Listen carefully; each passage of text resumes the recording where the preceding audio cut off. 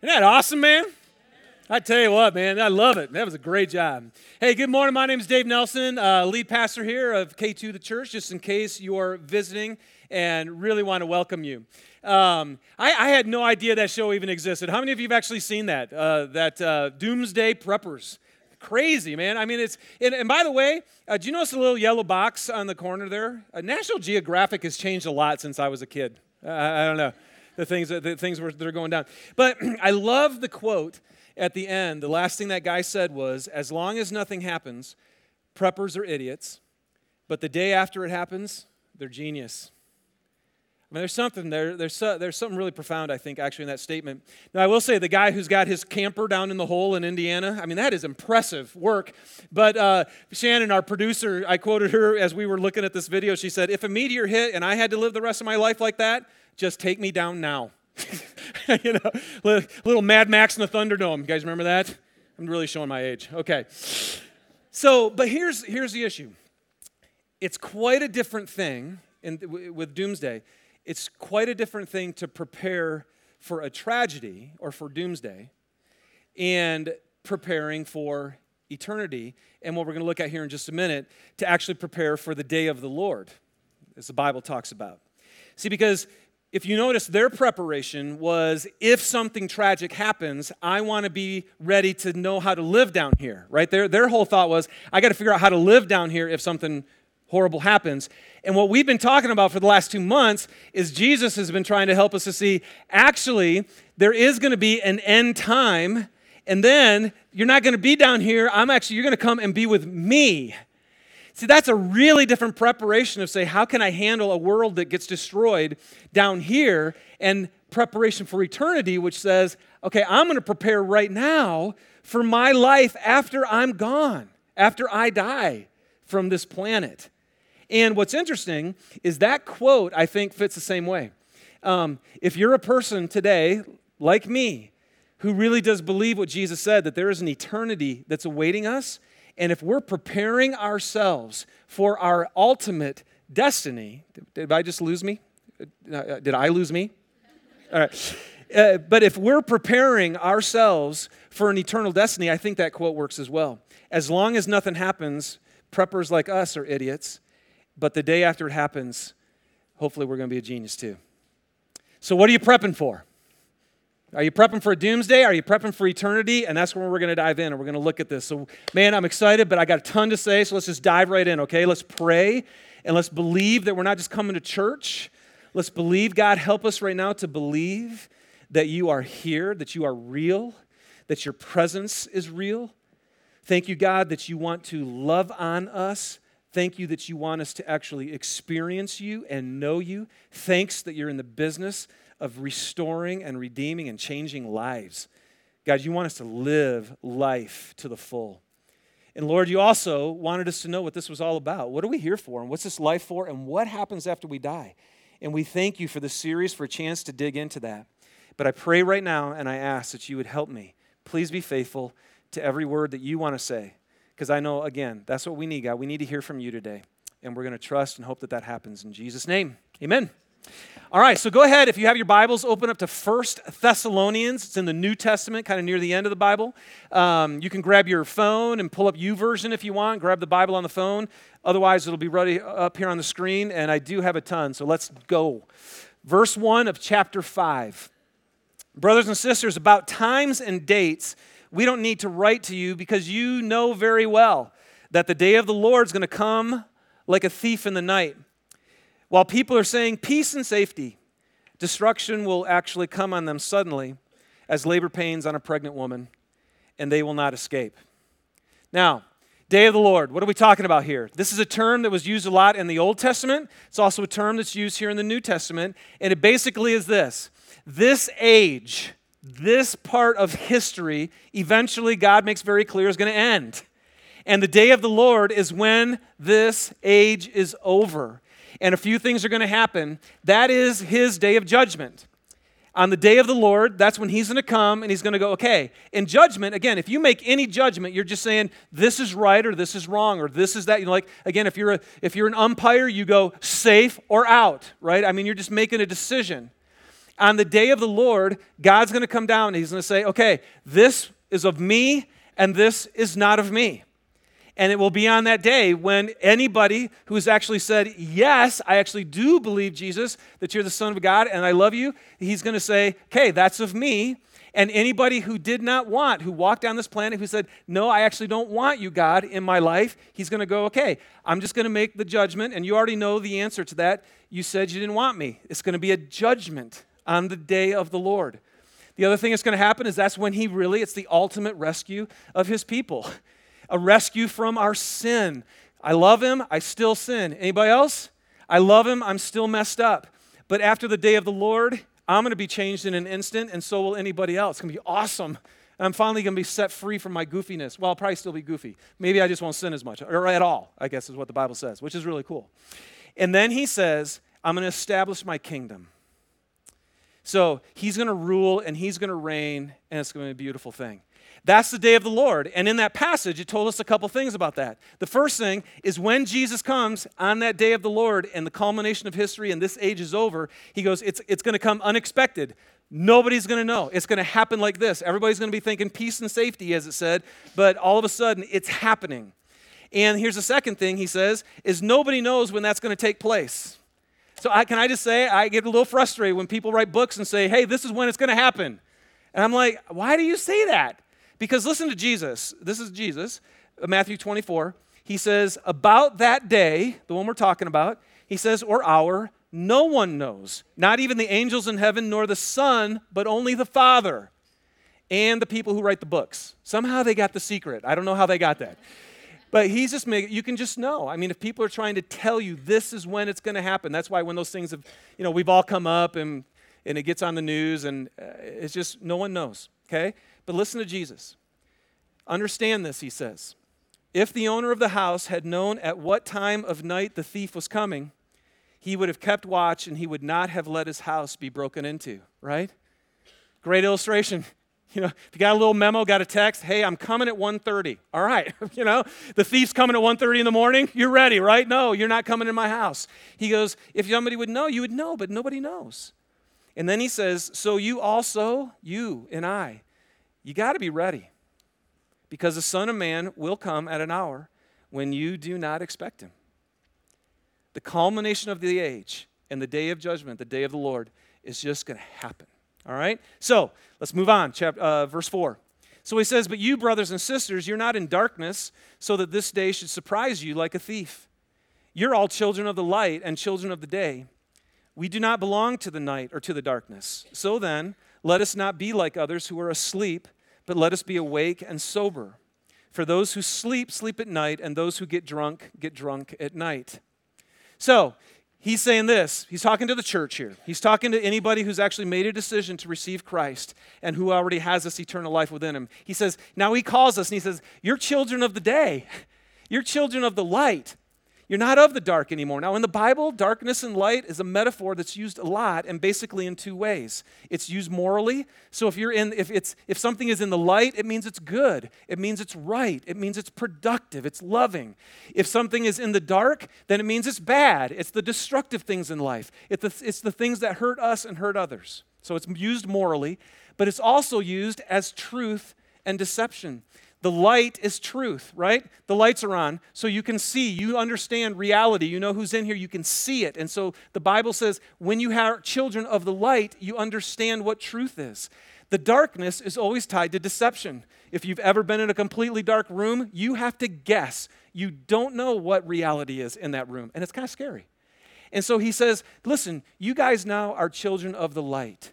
So he says a couple things here. Because of that, on one hand, he goes, this day when Jesus comes, it shouldn't surprise you. It shouldn't surprise you like a thief. See, because if a thief comes in, it's like, you're trying to steal my life. And I think that's why he used that term. He goes, because a lot of people on that day are going to be, wait a second, God, don't mess with my life, right? But for those of us who are in the light, we're going to be like, he's not a thief, he's a what? Savior. Yeah, he's a savior. Good answer. That's awesome. He's our Savior. He's not coming to steal our life. He's coming to what? Give us our life. And that's why if you're in the light, you're like, man, I can't wait for this day. This is going to be an awesome day when everything finally gets restored in the way that it should. So on one hand, we look forward to this day. On the other hand, this is what we're going to talk about mostly today.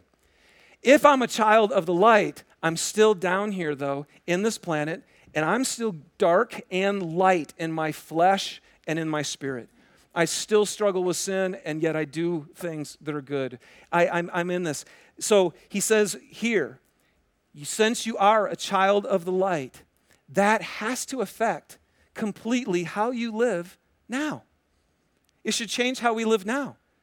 Don't be like those who are in the dark, asleep, or drunk. Be awake and sober. So in verse 8, it says this, since we belong to the day, let us be sober, putting on faith and love as a breastplate and the hope of salvation as a helmet. Now, anybody been drunk in here before?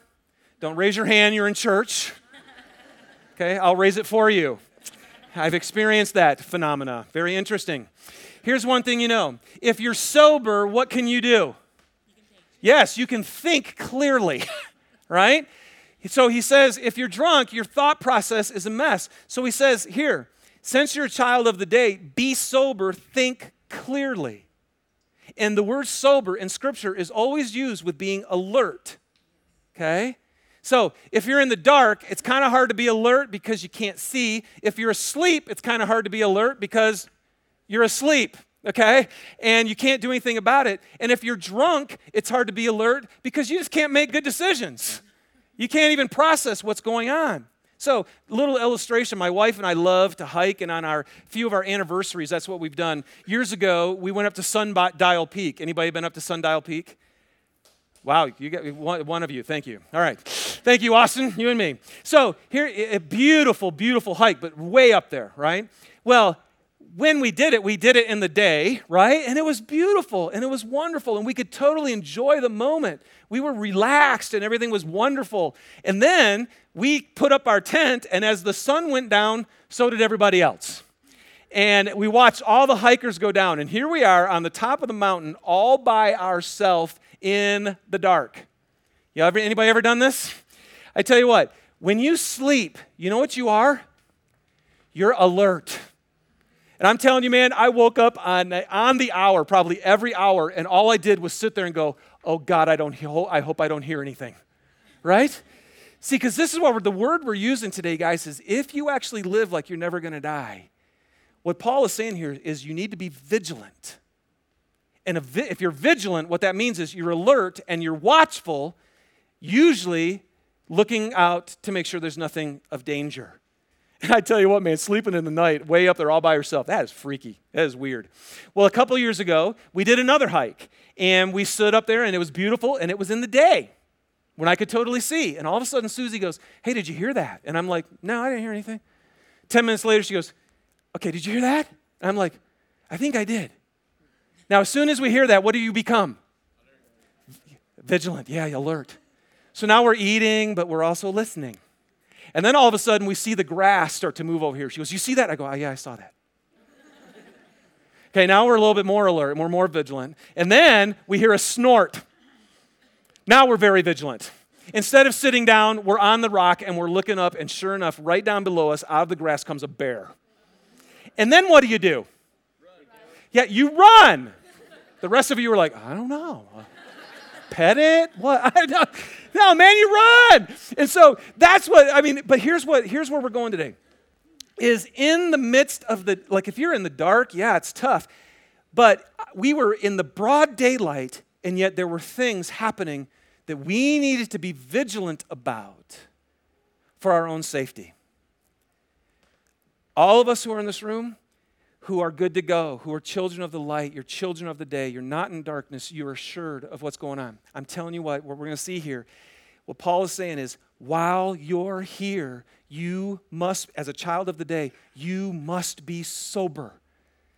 You must be alert, you must be vigilant. And then what he says is, because here's what's going on, you got to put on a breastplate and a helmet, okay? Now, if you're putting a breastplate on and a helmet, what's going on? Yeah, there's a battle going on. And there is a battle, and what we're going to look at here, there is a battle for our hearts, and there's a battle for our minds. A breastplate covers your heart, and a helmet guards your head. And what Paul is saying is, your heart and your head are under attack every day, and they're trying to get you to the point, I would say in two things. There's a constant battle to make us live for this world and to get totally caught up in this instead of living for the one we're going to. Okay? And there's a constant battle to have us live for ourselves instead of living for God. Anybody know those battles? Every one of us do. So, let's go. And here's what we're going to do. Let's just dive in and see what he has to say. 3 things. First one is this. If I'm putting on a breastplate of a breastplate of faith, then faith somehow guards my heart. And it guards my heart from destruction. You guys, when the Bible talks about your heart, it's talking about the very central part of who you are. Your heart is where your affections are. It's where your desires are. Your heart is it's where your will is. It's where you make the final decisions of your life. I love this translation. Proverbs chapter 4, verse 23 says this, above all else, guard your heart, for everything you do flows from it. Isn't that good? Guard your heart above everything else, because everything you do flows from this. Guys, don't miss this. You do live out what's going on inside of here.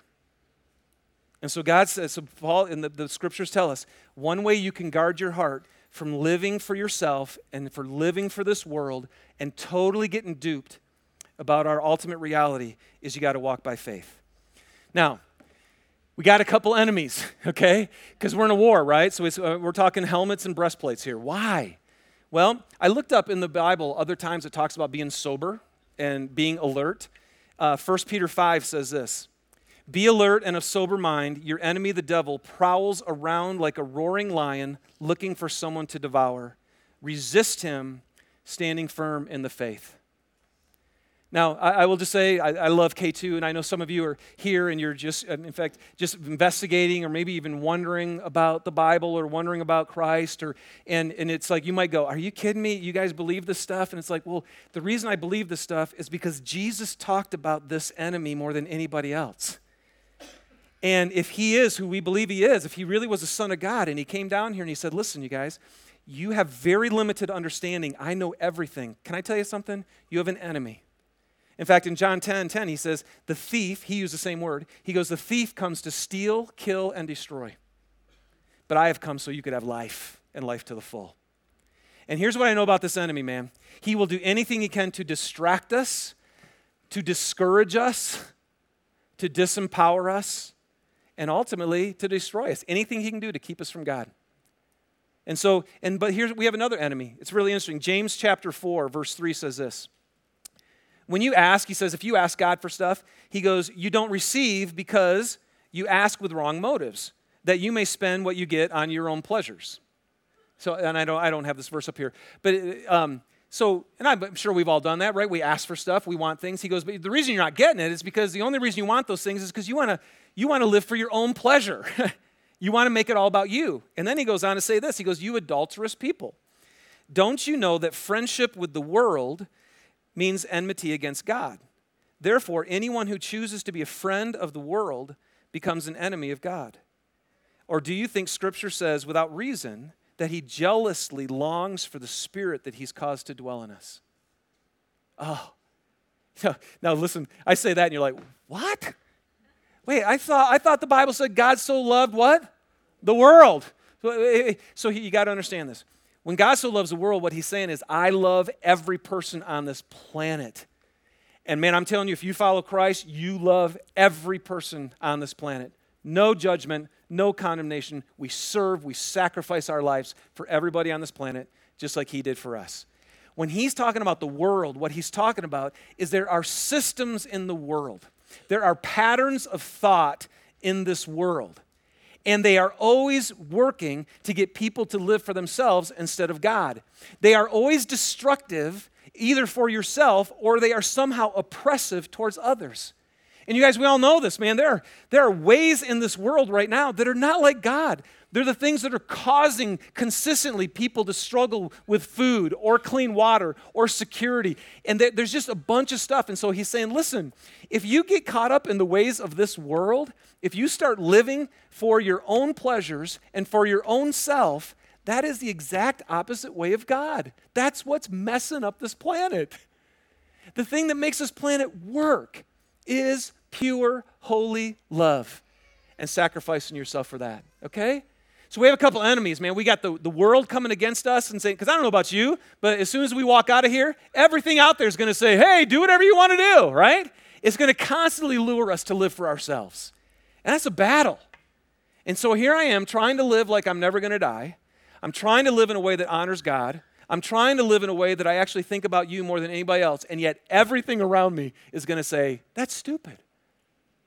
Live for yourself. It's hard. So Paul says, faith is the way that you guard yourself. And I think the reason that works, you guys, is because what faith does. Faith is simply saying, I believe what you say more than I believe what the world says. And I believe what you say even more than I believe what my own heart says. Okay? By the way, that's when people say, just follow your heart. I'm like, oh my God, I tried that. Anybody else?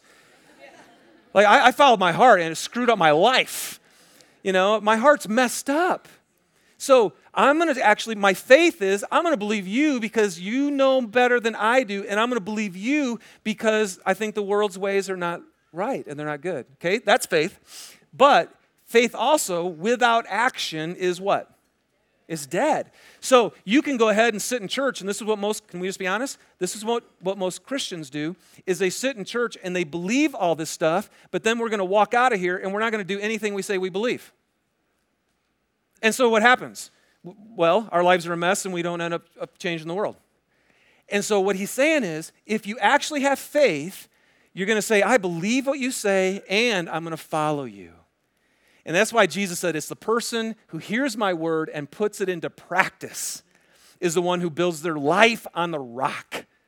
When the storms come, you stand there. It's the guy who hears my words and goes, yeah, I believe that, and then doesn't put them into practice is the one who actually builds his life on the sand. And then when the storms come, your life falls apart and you go, where were you? Right? Well, okay. So here's what we're going to talk about. There's two things that God, when Jesus Christ talked about our hearts, there were two key things that he said we got to address, okay? So I'm going to try to do these quickly. Anybody know what the number one thing that Jesus talked about when he talked about our hearts? Anybody know? Give me a shot. Money. Good answer. Ding! Survey says. All right, that's it. So the number one thing that Jesus talked about, he says, if I'm going to talk about your heart, and you got to have faith that says, I believe you, and I'm going to do what you say, and it'll actually guard your heart from getting duped into living for yourself and duped into living for this world. We got to talk about money. And some of you are going, Gah! Came to church and we talk about money, all right? So, but why? Why did Jesus talk about this topic more than any other one? Here's why. Because he said, I know something about you. Where your treasure is where your heart is. And that's why he talked about it so much. We can say this is what we love and this is what we believe, and we can say we love God. Do you guys know this? You do. You and I resource what we love, don't you? I mean, if you love somebody, you bless and you pour into them. That's just what we do. And so Jesus was saying, listen, I got to talk about money because that's the reality of where your heart is, and you need to guard yourself because, and especially in America, there is nothing that's going to lure us more to live for ourselves instead of God and more to live for this world and get caught up in this thing instead of eternity than money.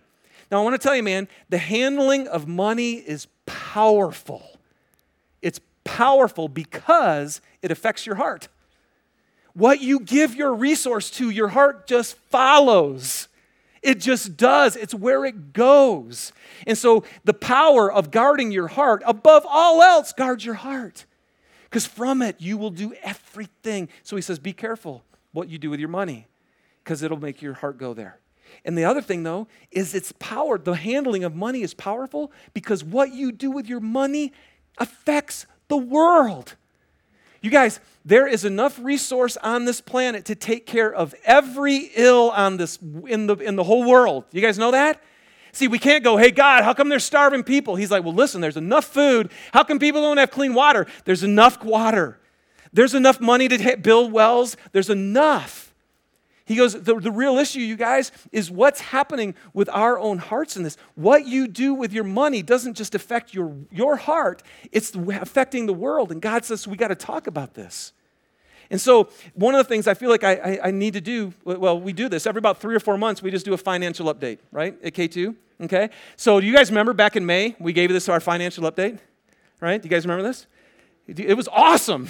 Because for the first time in a few years, right, with the economy, everybody was really struggling, and we went down. 3 months ago, for the first time, we actually made our budget and went We made our budget and went beyond, and it was fantastic. And because of that, we've been able to make some great increases. Well, here's what happens. July and August happen, right? And this happens every year. And everybody goes on vacation, and we travel all over the place. And I just need to let you know, 4 months from now, when our new financial update, is we are actually now thousands of dollars short every week of where we've been. And that's just what happens. And so, but the question I need to ask you is, when we were celebrating and we were giving and we were just like, yes, I believe in this, where's the heart of K2, right? Because I can tell you this, where our cumulative money is, that's where our heart is. And partly, here's what I got to tell you. I have been so excited because we've made some fantastic moves. When our budget was able to increase, our Adventure Canyon staff, you guys, our kids matter so much to us. Over 300 kids have been roaming around this building today. And we finally were able to get our staff up to that place, right? Where they're totally cranking and we can take care of them. Our youth is such a huge issue. And for the first time in our history, we've been able to hire somebody to oversee our junior high and our senior high. And that is awesome. Yeah, you can clap about that one. You're gonna actually hear from Eli. And I want to tell you, man, I did youth ministry. It's insane to do junior high and senior high together. It's just too much. And so we've been able to make those moves, and it's incredible. And you guys know this too. 10% of everything that comes in that we bring in goes out. And so we've been able to totally enhance our ministry into South Salt Lake, the homeless community downtown. Lad right now is in Honduras, our partnership that we're revitalizing there after all the political turmoil they've been in. And our kids in Swaziland who now have a well for clean water and who get food from us. And you're sponsoring. All of those good things we're able to increase. We're able to bring God's kingdom into this world. And so can I just tell you, that's why we're doing this financial update, because we didn't used to do them. So the fall is in, and I know we're all clicking back into our routines. Let's click back into the routine we were in just a few months ago. Can we do that? Let's do that, and let's make sure that as a church, we can just keep pouring it on and keep being the love and the grace and the mercy of God into this world. And I tell you, if we'll do that, man, again, it's going to be the best thing for your heart. You're going to be free from yourself, and we're going to help change the world. Okay? So that's the first thing Jesus talked about with our hearts. Guard them with faith. The second thing that he talked the most about, anybody want to take a shot on this one? Love. So Jesus talked about love. And so the second thing that Paul said is love actually guards your heart too, but it guards your heart from yourself. And here's what we know, you guys. It is really tough. Every single one of us has just a goofy heart that thinks about itself. In 1 Peter 4, it says, the end of all things is near. Therefore, here it is, be alert and of sober mind so that you can pray. And then he goes on to say, above all, love each other deeply because love covers over a multitude of sins. Pray and love each other deeply. Do you guys, you know what prayer is at its core? All of prayer is to get your heart connected to God. So that's why you adore him in prayer, because it reminds you, oh man, you're so worth giving my life to. It's why you confess your sin to him, right? Because you get off track and you confess it so you can get back in line with him. And it's why you put requests, as the Bible says, Jesus says, if you ask anything in my name, if you ask anything according to my will, then I'm going to give it to you. See, everything about prayer is to put ourselves in union with God. Well, what is God? What is God? He's love. He's love. Be alert, you guys. You and I have a very selfish heart. Anybody want to, right? We just do. And the very thing that combats that, the shield, the breastplate that keeps your heart free from itself is love. And I'm not talking about goofy human conditional love. Not the love that says, well, if you do this, I'll do that. And if you don't do this, then I'll pull away my love from you. That's what we all do.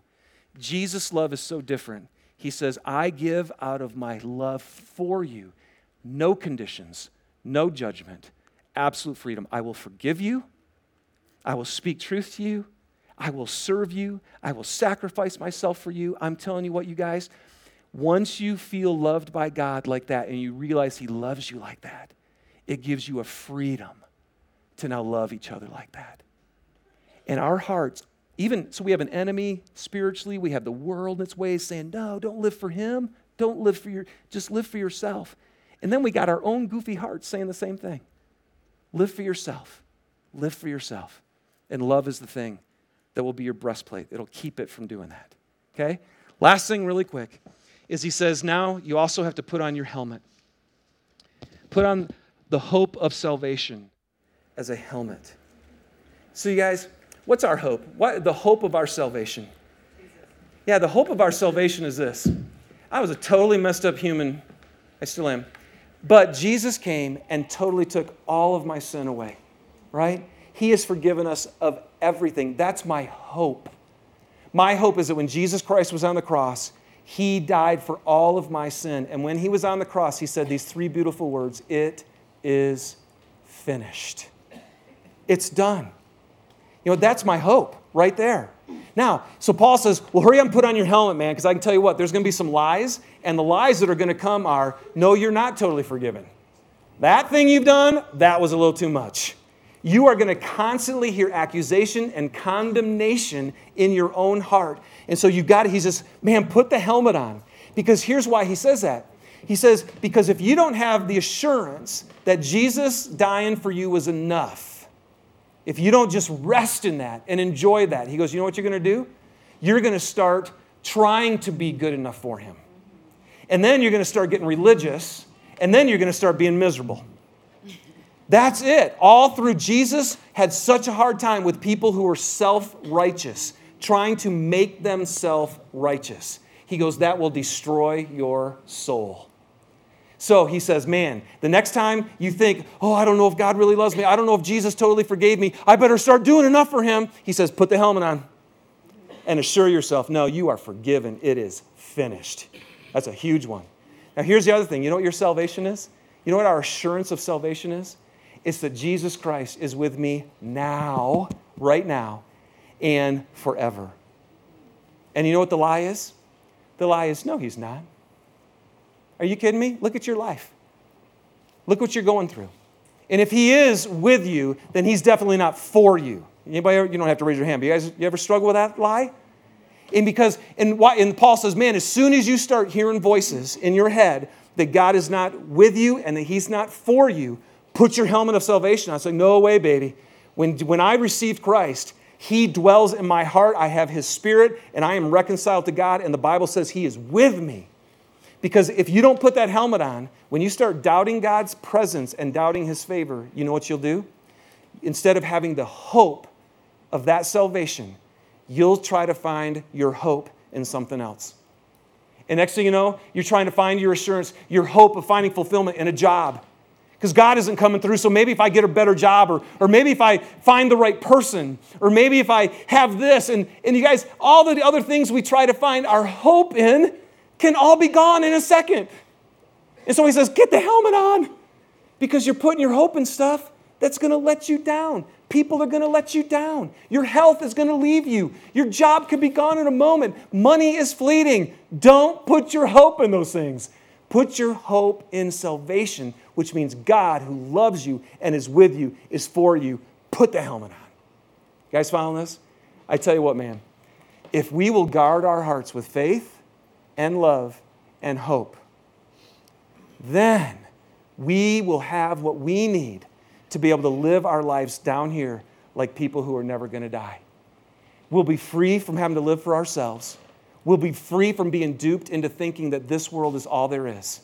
And someday, when we go to be with Him, we're going to stand with Him. And the life we lived down here actually impacted eternity. And that's what He has for us. So, the band's going to come up, and here's what we're going to do. As soon as you walk out of these doors today, everything around you, again, is going to try to lure you into living for this world. Everything in this world, even your own heart, are going to try to lure you away from living for God. And they're going to try to say, hey, no, man, think about yourself first. So isn't that one of the reasons why we gather together every week? One of the reasons we come together every week and why God, I think, designed the church and weekly gatherings was to say, you're going to need to, don't give up meeting together, you guys. Come and be encouraged and remember who I am. And you guys, that's what worship is. When you guys worship right now, this is your chance to, again, put God, you are, and I'm not. And I do want to live for that, and I don't want to be caught up in this. This is your time right here to strengthen your heart and to renew your mind and to remember what is true and to fill yourself up with a determination to love the Lord your God with all your heart and love each other like you love yourself, all right?